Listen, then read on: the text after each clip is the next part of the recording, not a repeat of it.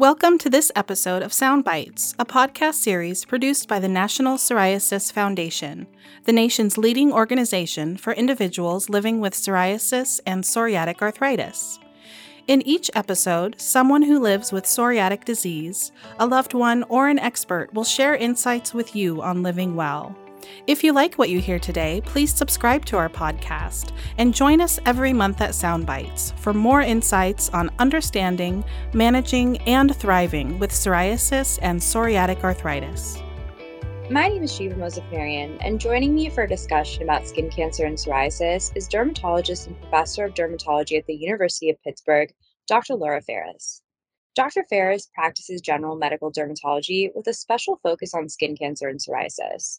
She also directs the UPMC Clinical Trials Unit in the Department of Dermatology, where she has served as principal investigator on over 100 clinical trials, primarily in the area of psoriasis, atopic dermatitis, melanoma, and skin cancer. Welcome, Dr. Ferris, and thank you for taking time to be on Soundbites today. This time of year, everyone wants to spend more time outside in the sun, whether it's near the water or just having fun with family. However, we know that there are risks associated with being in the sun. Can you address what some of those risks are, especially if the skin is not protected from the sun's UV rays? That's a great question, and it is an important concern this time of year. I think it's really healthy for everybody to be outside, but the sun's UV rays do cause some problems for us. The two big problems that we see are number one, aging. So, getting wrinkles, getting kind of bad skin texture or hyperpigmentation of the skin where we get dark or blotchy spots. And then, of course, the one that I worry about the most as a dermatologist is the risk of skin cancer. Kind of tied in with all that is the risk of sunburn. So, sunburn is uncomfortable when we get it. It tends to be temporary. Most people get through it, but we know that having sunburn puts you at risk for having more aging and also higher risk of getting skin cancer. So, you mentioned sunburn and skin cancer. What's the damage caused by a sunburn? How deep does it go? And can you elaborate more about what skin cancer is? Sunburn is basically the damaging effect of UV rays, and most of the damage is in the keratinocytes, which are the cells that make up the skin. And if we look, we can see that the sun will actually cause, in some cases, death of the keratinocytes, so it can make them die. It can also cause DNA damage within those. And really, that is sort of the hallmark of cancer is that you have genetic changes inside a cell. So genes that get altered or mutations, which are sort of changes in genes that can be harmful.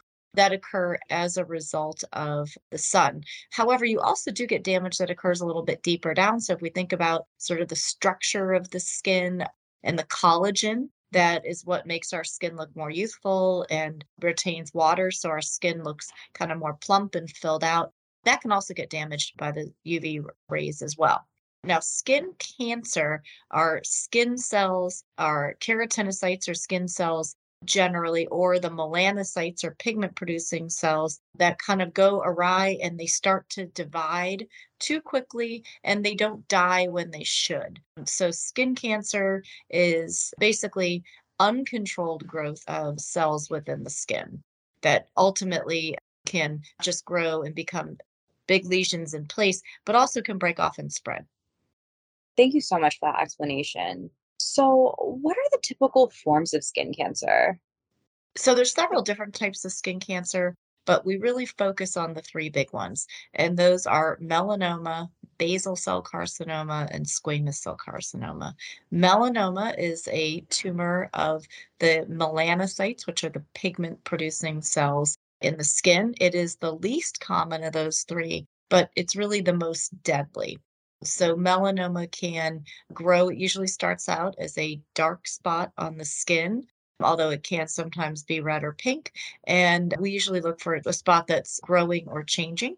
Sometimes we say we look for the ABCDs. A is asymmetry, so if you cut the lesion in half, the two halves are different from each other. B are borders or edges that are irregular. C is color, so either multiple colors or a darkening color or a color that's different than the other moles on your body. D is the diameter or width of it, so particularly lesions that are bigger than a pencil eraser. And then sometimes we throw in an E, which is evolving or changing lesions. So melanoma is something important that we want to detect early. It's very treatable when it's found at its early stages, but if it's left untreated, some will grow and they can then metastasize or break off and travel to this distant parts in the body, and that's when they can become deadly. The next one that we'll talk about is basal cell carcinoma. That is the most common cancer, really, of all of humankind. So there's certainly the most common skin cancer. It is estimated that most people, if they are of fair skin types and they live into their 70s, a very large number of those patients will develop basal cell carcinoma at one time or another. It's usually a pink bump or sometimes a pink scaling patch that may bleed with just a little bit of trauma. Very treatable when it's found early. It's very rare for these to get big and cause significant problems or even death unless they're really left undiagnosed and untreated for years at a time. And then the third one that we'll talk about is squamous cell carcinoma. This is usually a pink or red scaling spot on the skin. Also, like basal cell carcinoma, can bleed with very little trauma. These are less common than basal cells, but more common than melanoma. Most of these are found early and they can be treated. However, these have a little more potential to become aggressive and to metastasize and cause problems.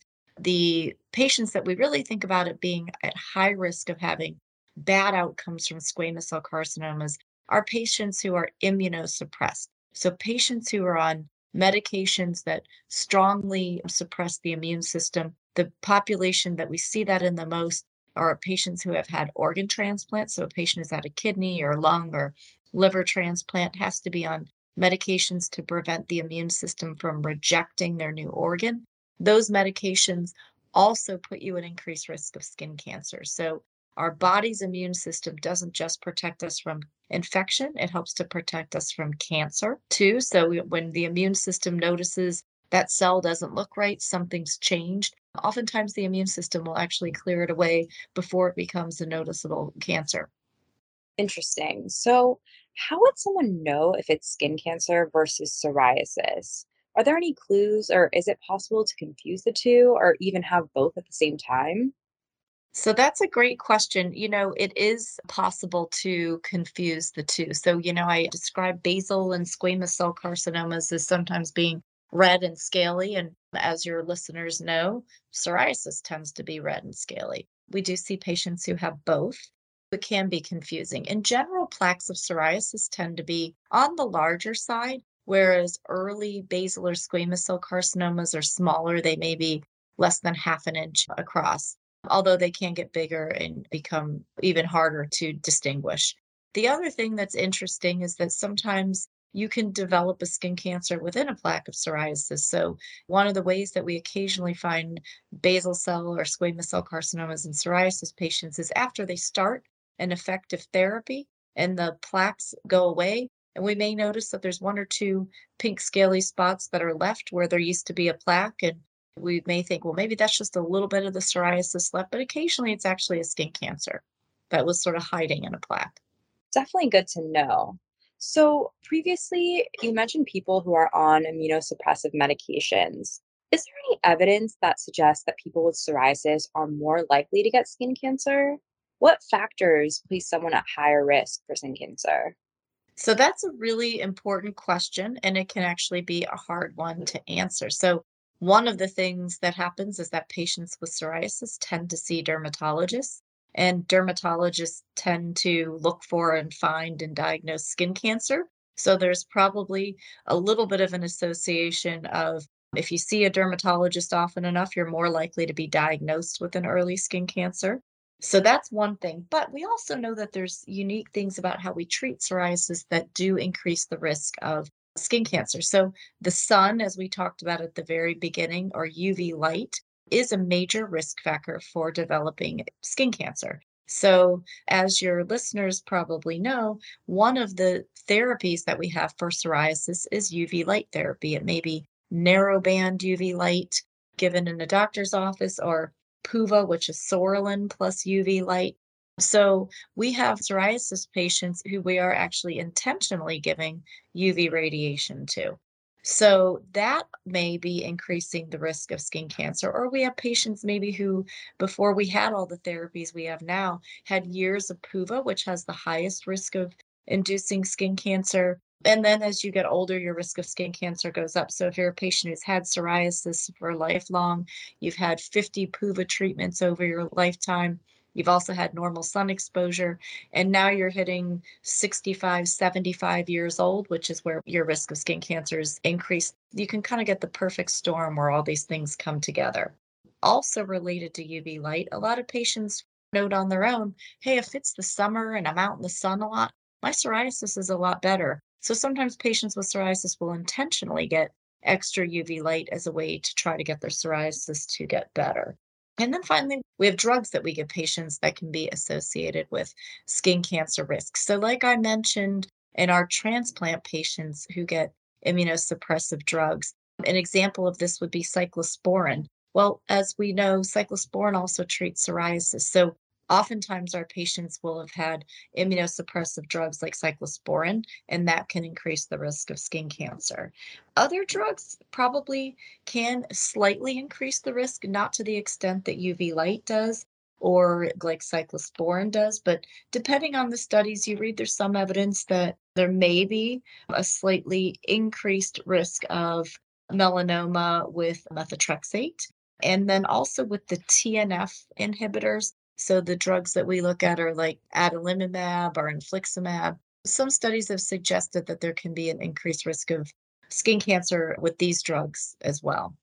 So, given the risk factors you just mentioned, I'm curious, is genetics considered a risk factor?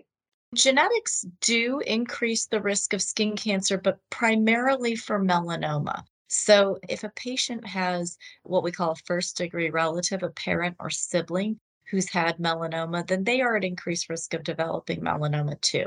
The genetic risk for basal and squamous cell carcinoma is not quite so clear. If a patient has had for perhaps several family members with melanoma, we oftentimes will recommend that they get screened regularly because we know that they are at higher risk. And how is a diagnosis of skin cancer made? Is a skin biopsy needed? In general, a skin cancer diagnosis is made when a dermatologist examines your skin and finds a lesion that makes them think twice or that they're suspicious might be a skin cancer. If we are suspicious, in most cases, we will do a skin biopsy, and that is to get either a piece of that potential skin cancer, and if we think it might be basal or squamous cell carcinoma, or if we think it's a melanoma, we actually do a biopsy that lets us get the entire lesion off. And then that is sent out to be looked at under the microscope by a pathologist. And how critical is it to see a doctor for diagnosis of skin cancer? It's important to see a doctor to get a diagnosis because really, if you suspect you have a skin cancer, you really need that biopsy. And then generally, the first line of treatment is to have that lesion re excised or to have surgery. In most cases, that can be done in the dermatologist's office. But you need to start the process. So you need to get the right diagnosis, which means having a doctor say, is this truly a potential skin cancer? To do the biopsy and then to get the right diagnosis by having our pathologist look at it under the microscope. And should someone be diagnosed with skin cancer, what are the treatment options? So, most skin cancers can actually just be treated in the dermatologist's office, most commonly with an excision under local anesthetic. We numb up the area, cut out that area, and then put in stitches. And that can be done while patients are awake. You don't need general anesthesia. You don't need to be sedated. And it's an outpatient procedure, and you go home after you're finished. And then you may come back for a check on the wound or to get sutures removed a week or two after the surgery. Sometimes we need to do more specialized skin cancer surgery. One form is called Mohs surgery, which was named after Dr. Frederick Mohs, where the surgeon actually acts as pathologist too. So they take out the visible tumor, freeze it, stain it, and look at it under the microscope, and then clear out with the least amount of normal, healthy skin removed, get rid of that tumor so that they have the smallest hole or defect, and then can close that up and give the best scar. So this is great if it's in the middle of the face or if it's up against the eye or if it's hard to just remove it. But most skin cancers would be treated with excision in the office. That goes for most melanomas too. However, melanomas that are thicker or sort of more advanced often do need to be treated with a bigger surgery in the operating room. And for any of the skin cancers that are more advanced, maybe that have spread beyond the skin or are particularly large and can't just be removed with surgery, we will oftentimes send our patients to oncology. So there are chemotherapy and what we call immunotherapy drugs that can be used to help treat more advanced skin cancers. So, earlier you mentioned the use of phototherapy with UV light. We've heard some people use the sun to help control their psoriasis. Is this an effective method compared to other therapy options?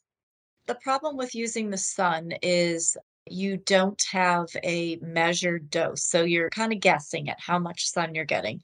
And so there's a risk of sunburn. If you go outside on a cloudy day, you might not feel like you're getting burned, or you might not be getting hot and sweaty. So people can end up getting more UV light than they intend. So you can't really measure what you're getting from the sun. The other thing is that it's harder to protect areas. So if somebody gets phototherapy, for example, if they have psoriasis on their hands and feet, we can just give the therapy to that area. Or if we're using a laser that gives ultraviolet light, we can just focus it on the psoriasis plaques. Or even if we're in a phototherapy booth, we can cover the face, we can protect the eyes. You really can't do that if you're sitting outside in the sun.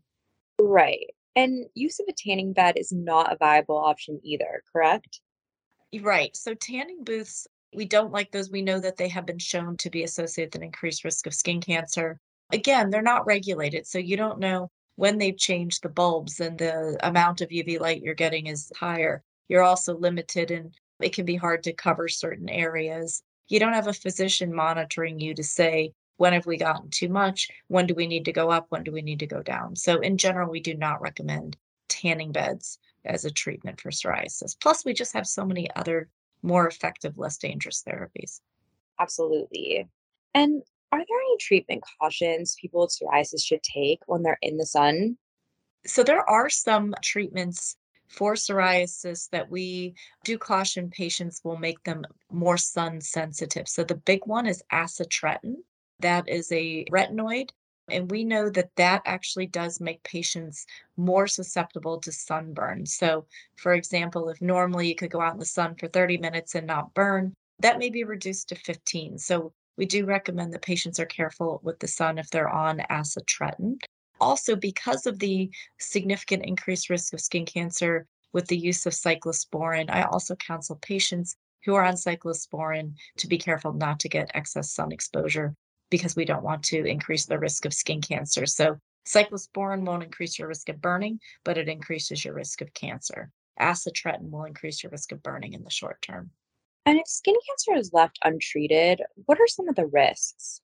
Skin cancer is very treatable when it's found early. The risk is particularly for melanoma and squamous cell carcinoma to some degree. The risk is that if you leave that tumor there and it continues to grow, that it will grow deeper. It will do things like invade into the underlying muscle or even bone if it's left long enough, or that it will metastasize or spread to the lymph nodes in the area or even distantly to organs. So once a skin cancer is spread, we can't just treat it with surgery. That's when we have to start thinking about other therapies. These have a lot more side effects, they've got more risk. The best way to treat skin cancer is to find it early and remove it early with a simple procedure in the office. So, are there any other preventative steps someone can take to avoid skin cancer? The most important thing people can do to prevent skin cancer is to be careful not to get a lot of ultraviolet light exposure through sunscreen, sun avoidance, sitting in the shade, wearing the right clothing. Wear sunscreen if you're going to be out in the direct sun and you've got uncovered skin. But also remember, sunscreen is totally safe to be used on psoriasis. You can apply it or spray it right over the plaques. You may find that you like the feel of one sunscreen better than another. So looking for something that is at least SPF 30. And if you're really going to be outside a lot, SPF 50, reapplying it about every 90 minutes or after you go swimming or after you sweat a lot. So that's something that patients can do. But the other thing I tell everybody is sunscreen isn't your only option. If you're going to be out walking around, wear a hat. It will help to protect your scalp. It will, if you have a wide brim, help to protect your face. If you have the option of sitting in the shade or sitting in the sun, sit in the shade. That makes a big difference. So you could go to the pool or the beach and sit under a nice umbrella and really get very little UV light as long as you're under there. Wearing sun protective clothing. So clothing over the skin really does help to block most UV light. And there's very good, very available UV protective clothing. So if you look for this, you can find it in stores or you can order it online. And so wearing that, if you have a UV protective shirt on, that is actually preferable to wearing sunscreen. So those areas covered by the clothing are very well protected. The other things that are important to do are to look at your own skin so that if you do have a spot that is maybe growing, looks funny, it doesn't look like other spots on your skin, that is bleeding with very little trauma, make sure that you don't ignore that. So that's really not necessarily preventing it, but it's increasing the early detection. Other things that patients can do are to talk to their doctor if they've had maybe 2 or 3 skin cancers. There are certain blood pressure medicines, for example, that might increase your risk of getting more skin cancers. So I will sometimes talk to patients about switching to a medication that doesn't put them at high risk for getting another skin cancer. What great recommendations. This has been such a great discussion about skin cancer. I hope our listeners will take this information you provided and use it to reduce their risk of skin cancer. So thank you, Dr. Ferris. Thank you for being here with us today. In closing, do you have any final advice you'd like to share with our listeners about skin cancer and psoriasis? I think the final piece of advice that I would give is that summertime is a wonderful time. Go outside, get exercise. That's important for everybody. It's particularly important for psoriasis patients. Enjoy your time, but just be careful. There's no such thing as a healthy tan. There's certainly no such thing as a healthy sunburn. You can enjoy the outdoors safely with a few steps to protect your skin. What a great message to end this episode. Thank you, Dr. Ferris, for providing such great advice about skin cancer and most of all, how to prevent it. For more information about psoriasis, psoriatic arthritis, and treatment options, contact our Patient Navigation Center by calling 800-723-9166 or by emailing education@psoriasis.org. And finally, thank you to our sponsors who provided support on behalf of this program activity through unrestricted educational grants: Amgen, AbbVie, Bristol Myers Squibb, and Janssen.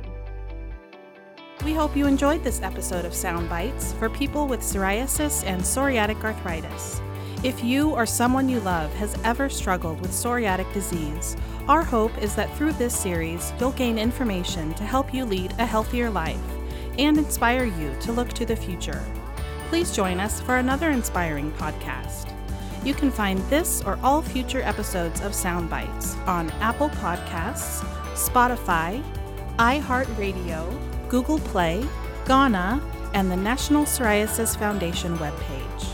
To learn more about this topic or others, please visit psoriasis.org or contact us with your questions or comments by email at podcast@psoriasis.org.